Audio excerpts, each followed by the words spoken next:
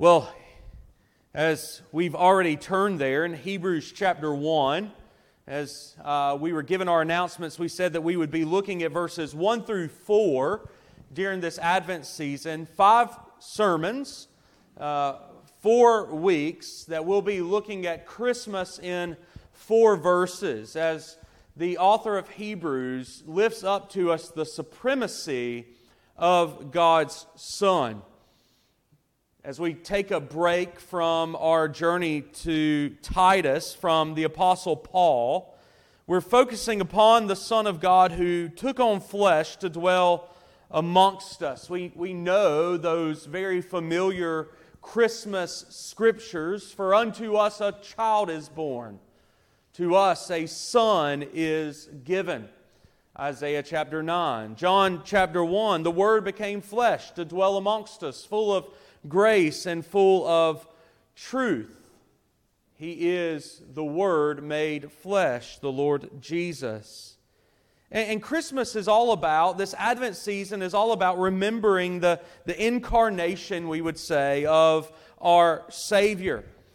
And the first 4 verses of Hebrews does a marvelous job in helping us see the majesty, the glory of the Son of God, the second person of the Trinity, as our God is Father, Son, and Spirit.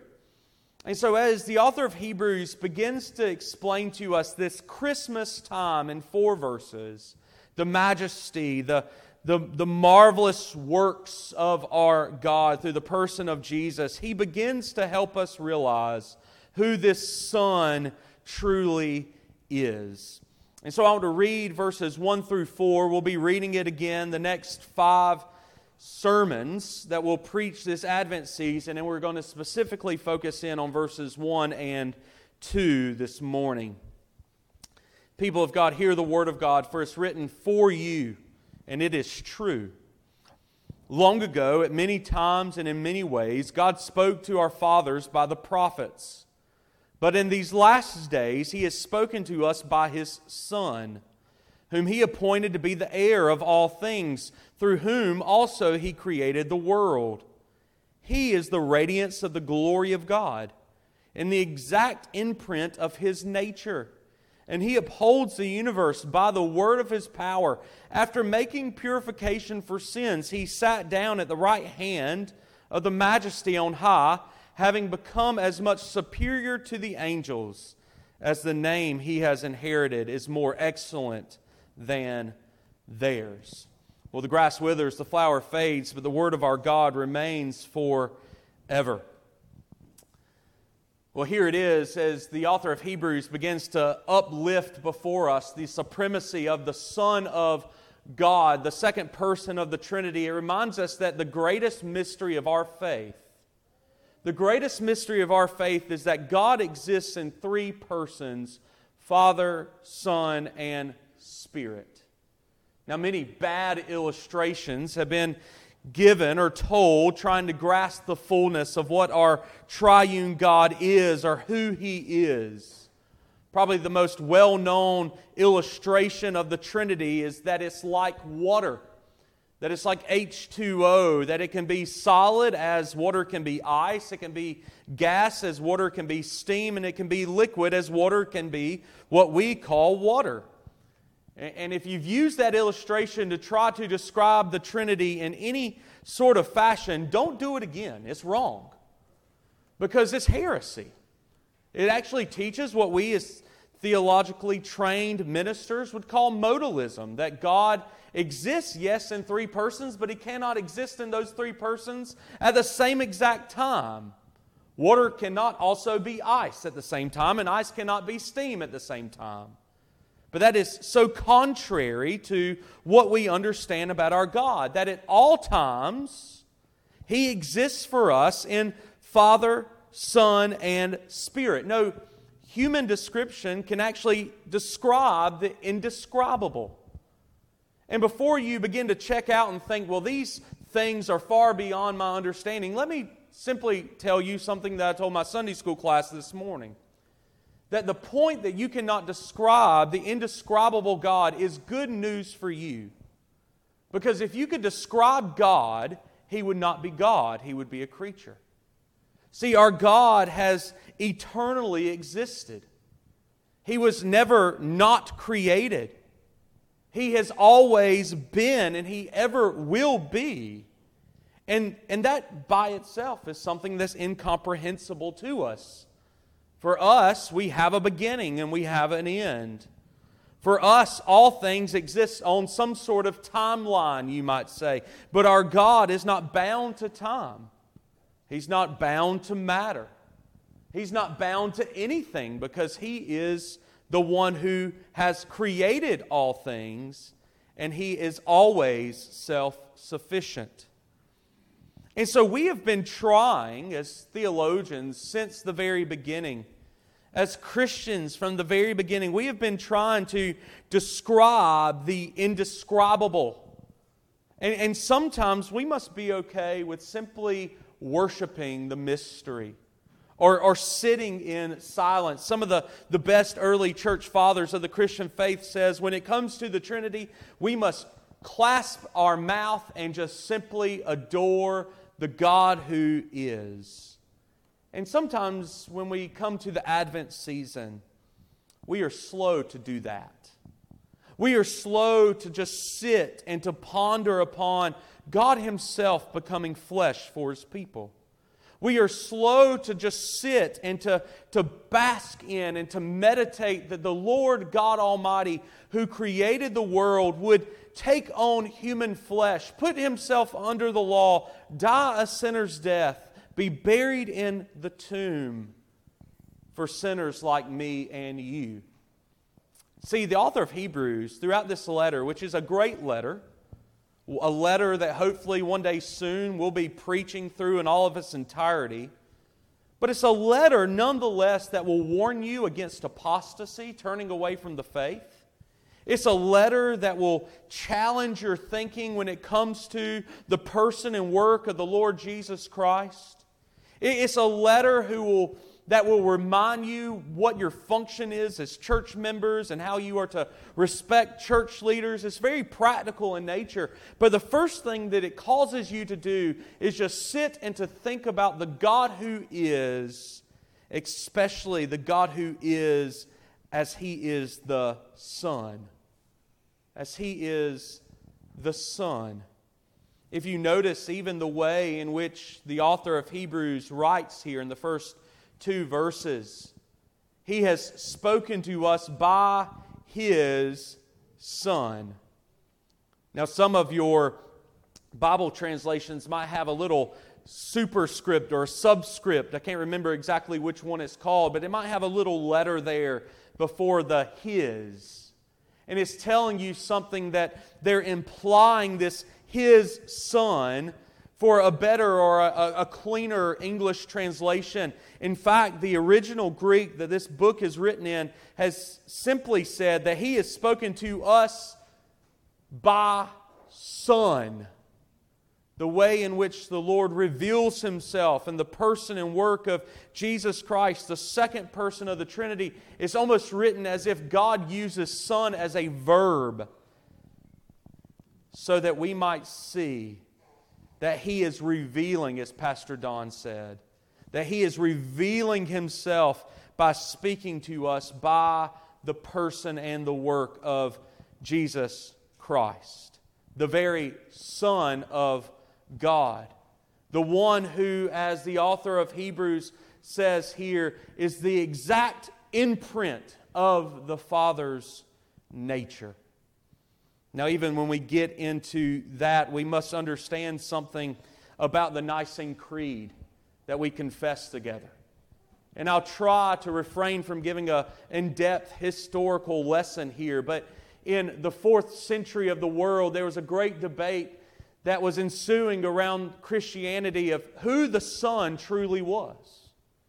Who is this Lord Jesus Christ? And there was many different heresies, false teachings that had consumed the church. And so this council there in Nicaea, the Nicene Creed, in the year 325 AD begins to write this confession together. And if you have your bulletins, just look back at it with me. It's a highlight of who the Lord Jesus Christ is. He is the only begotten Son of God, begotten of His Father before all worlds. And notice how this council uses the language of the author of Hebrews, the exact imprint of God's nature, the Father's nature. Well, He is God of God, light of light, very God of very God, begotten, not made, being of one substance, the exact imprint with the Father, by whom all things were made. And you notice how the author of Hebrews uses that language, or better yet, the Council of Nicaea uses that language to explain to us that the Father and the Son are equal in power and glory.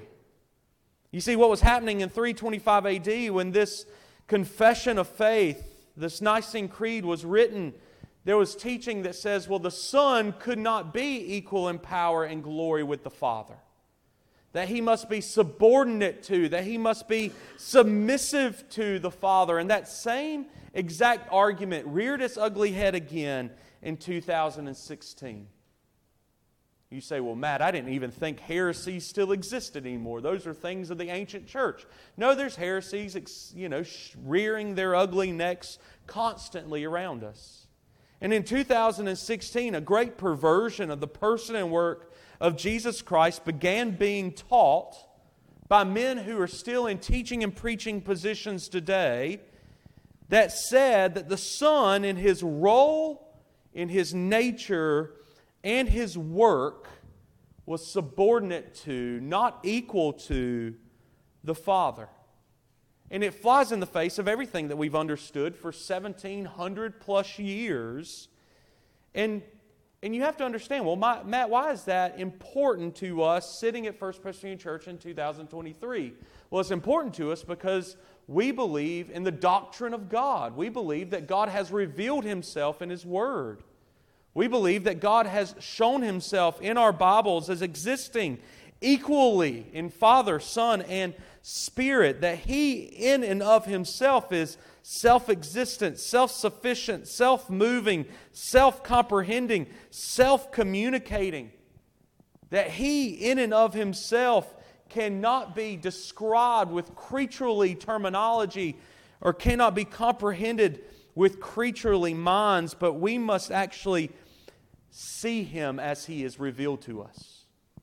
And in those matters that we cannot grasp, you say, well, how does the Father reveal to us Himself in His Son? How does He speak to us by His Son? How does He reveal to us, use the sonship of Christ as a verb in the author of Hebrews? Well, we just simply can't comprehend these things, and we must be okay with that. We must be okay with that the God the church confesses, the God that the church worships, the God in which the church proclaims must be a God that is different than our human understanding, must transcend our human knowledge, must extend our human capacities.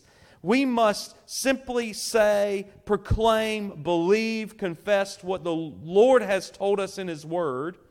And we must say that this is the perfect blessing of God.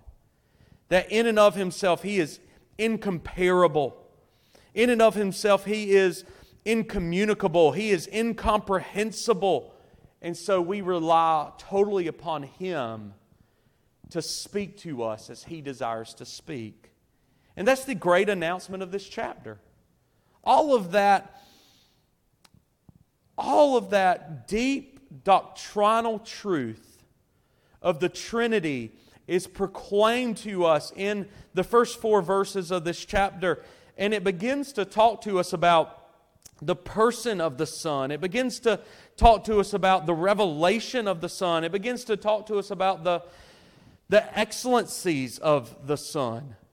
Because here it is that the author of Hebrews says, long ago, at many times and in many ways, God spoke to our fathers by the prophets. Notice the plural language there.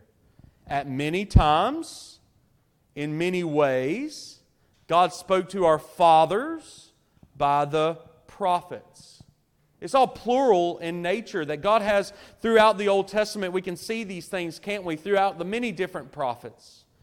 God, through the prophets, has spoken to God's people. He has revealed Himself through covenants. He has shown Himself merciful. He has shown Himself just. He has continued to unfold before us the goodness of His grace and mercy. And He has even began to unfold before us throughout our Old Testament the character of Himself. He has revealed to us. He has spoken to us through the prophets at many different times and in many different ways.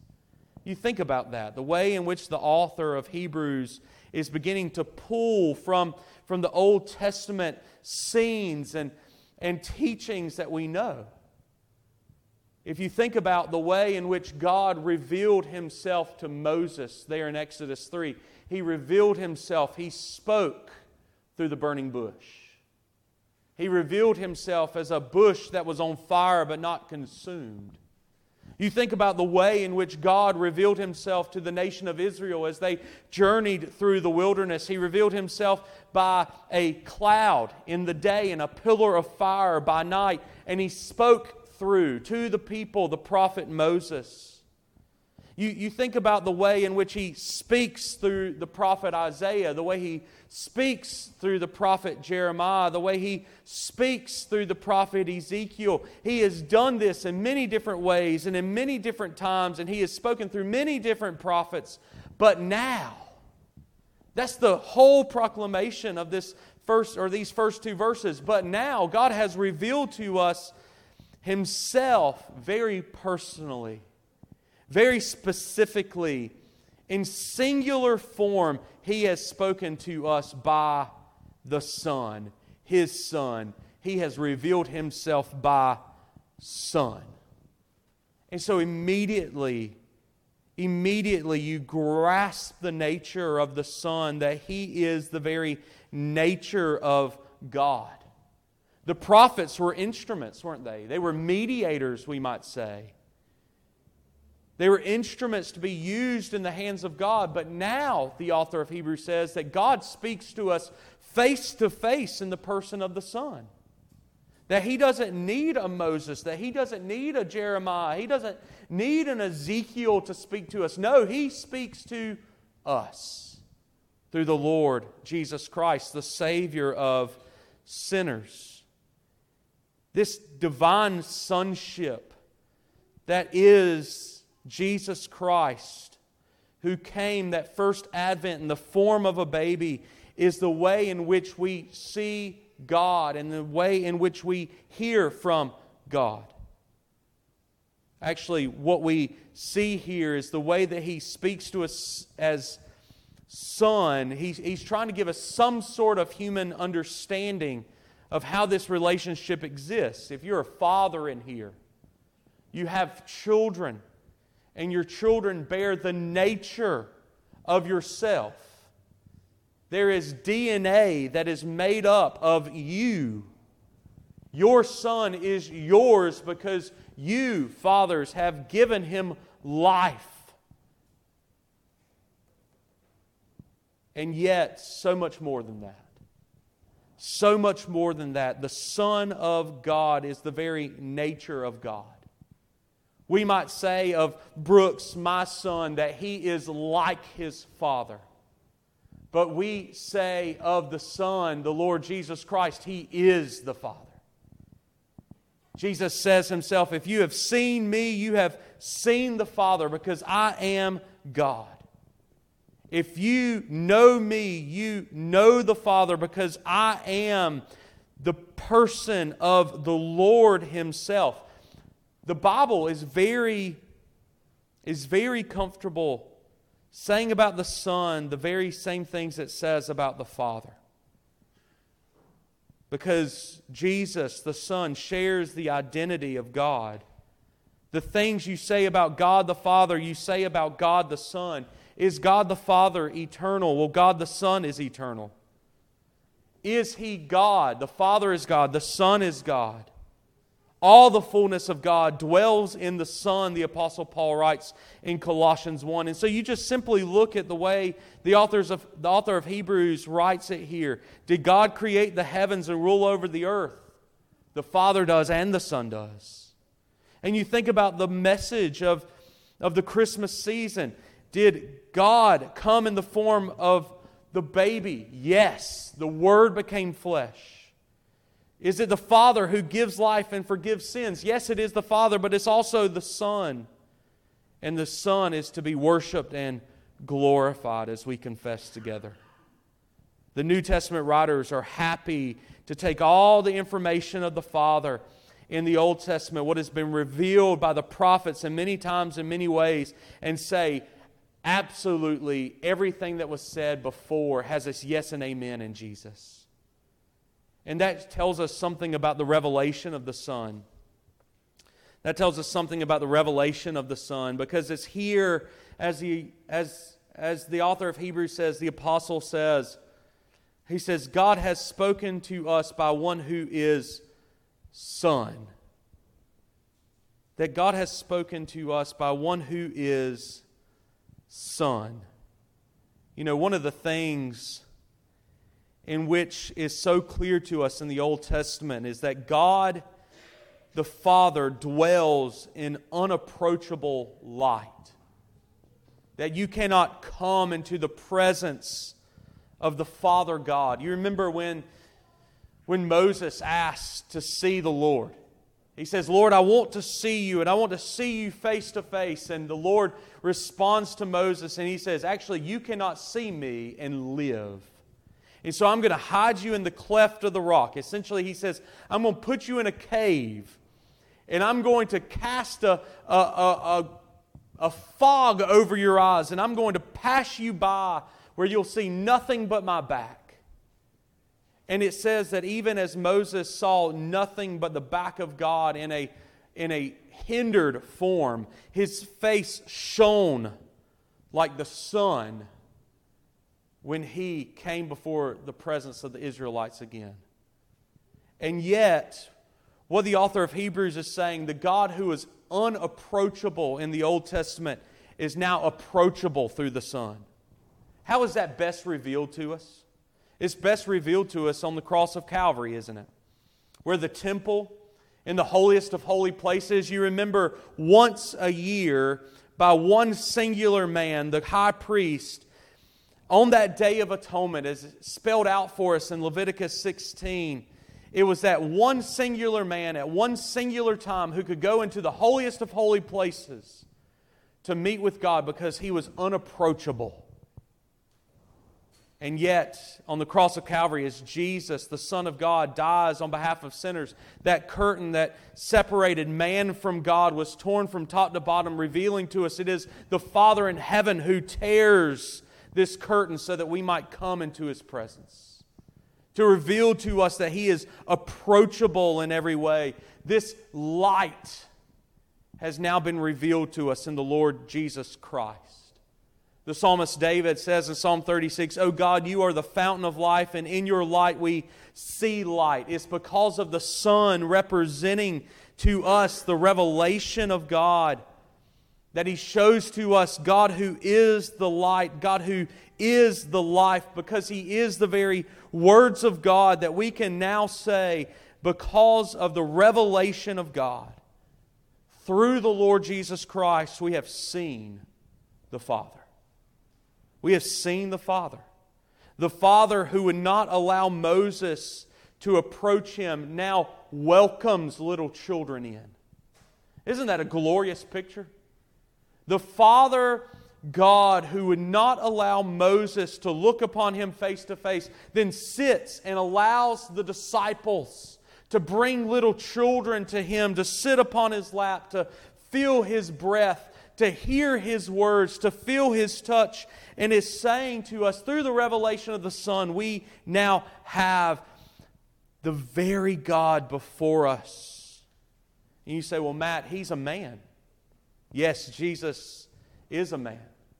He still sits upon the throne as a man, but this man is also God. He is the very God-man.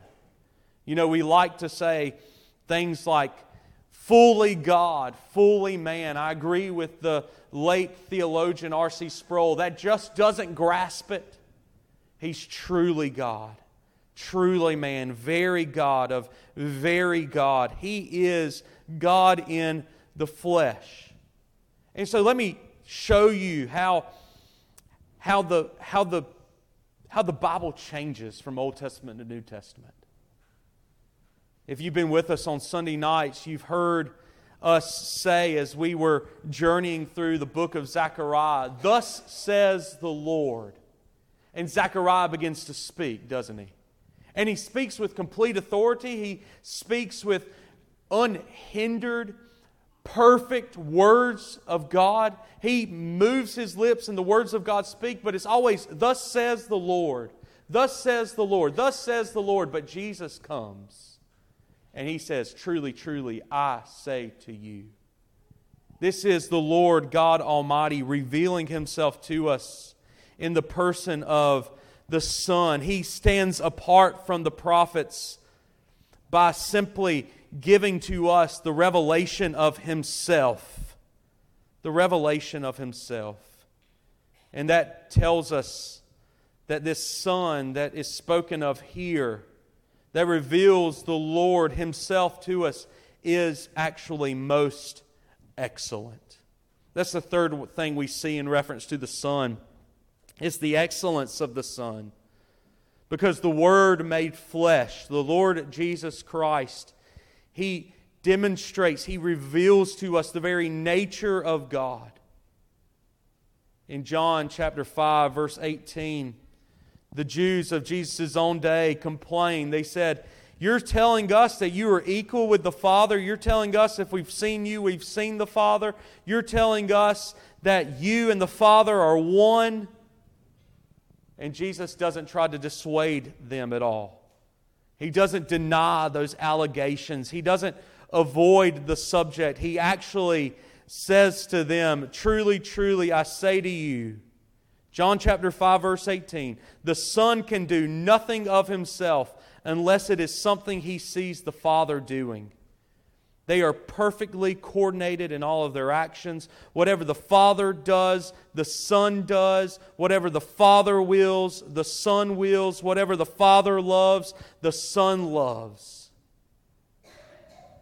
And that is the excellency of the Son, is that He is the perfect picture of the Father. He does not do anything that the Father has not sent Him to do. Now understand that is hard for us to understand. That the Father and the Son's wills could be one, but when we understand that they are equal in power and glory, and that they are one person that exists in three, we understand that one person has one will. That one God has all power, all glory. You know, there are 3 kids at my house. You know that. Most of you know that. Brooks, Anna, Kate, and Eliza. 6, 4, and 1. All 3 of them have different wills. All 3 of them. If you ask what they want for supper, Brooks is going to give you an answer. Anna Kate's going to give you an answer. And Eliza, I know she can't talk, but she's going to give you an answer too, because she's going to throw whatever you put on her plate that she didn't like. She has a will. 3 wills. But the Father and the Son don't have different wills. They don't have different loves. They don't have different missions. They are one. They are one.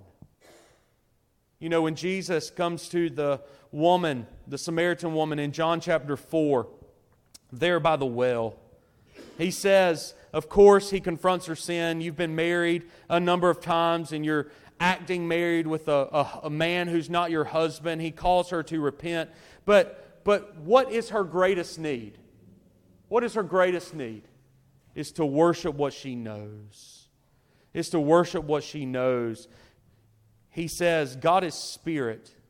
And the problem with the Samaritans is that you worship what you do not know. And so He tells her that He is the living water that she can drink and never be thirsty again. And then He looks upon her and says, if you have seen me, you have seen the Father. Well, the excellencies, the revelation, the person of the Son is that He is the very person of the Father. And that the Father's will and the Son's will is one. The mission of the Son is the mission of the Father. They're not subordinate to each other. This is not a hierarchy of sorts. The Father is not the one who wills it and the Son is the one who executes it. No, the Advent story has always been plan A from the very beginning. The Father and the Son have always been in complete harmony with one another. That this is the way that we're going to save sinners. This is the way that I'm going to reveal myself to my people. I am going to reveal myself, speak to my people through one who is Son. I am going to speak to my people through the Lord Jesus Christ. You know, you might say this morning, well, all that, Matt's over my head. Don't worry about it. I'm assuming that it is, actually. And if you think you've got it all worked out, when you walk by me at those doors, I want you to explain it to me. Because I think that we need to be, especially during the Advent season, those who are quick to stop all the hustle and the bustle. Stop all the pomp and circumstance. Just take a moment and to say, praise the Lord that He has revealed to us Himself through one who is the Son, the Lord Jesus Christ, and then stop. Don't go any further. Just worship the mystery. Ponder the mystery. Adore the mystery. Put your hand over your mouth and be silent. Don't speculate how this all works. Just simply say, I don't understand it, but praise God. The Lord, the Father of heaven, has revealed to me Himself through the Son, the Lord Jesus Christ. And I have seen the Lord Jesus Christ in action as the Father, Son, and Spirit execute my salvation by the Father begetting the Son to take on human flesh, be born as a baby, to be loved and cared for by the chief shepherd of the sheep, to be born in the manger as no ordinary baby, but God, the very God-man, come down for sinners. And may we just simply ponder Him anew this first Sunday of Advent. Let's pray together. Father, we do have the grand mystery of the Trinity before us, Father, Son, and Spirit. And Lord, let us be like those who will tighten our lips and not try to explain it, not try to go beyond Scripture, but simply adore the mystery, which is the very Son of God, the incarnate one, the God-man. And may we see, Lord, that this Son is necessary for our salvation. Let us know, Lord, that this Son is necessary so that we might see You in unhindered light. And this Son is necessary so that we might see the excellencies of the Almighty God.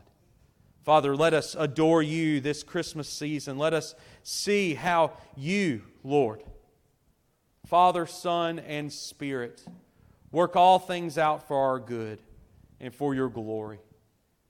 Lord, let us be those who walk in the paths of righteousness, so much so that we might say, along with the triune God, that Your will be done on earth as it is in heaven. And Father, we pray that this Advent season You would put before us opportunities to share the good news of great joy for all people, and that we would be bold enough to declare Christ who has come, Christ who has died, Christ who has risen, Christ who is coming again. Father, give us understanding this day until we meet together to break the bread of life in Your Word again. In Christ's name we ask these things. Amen.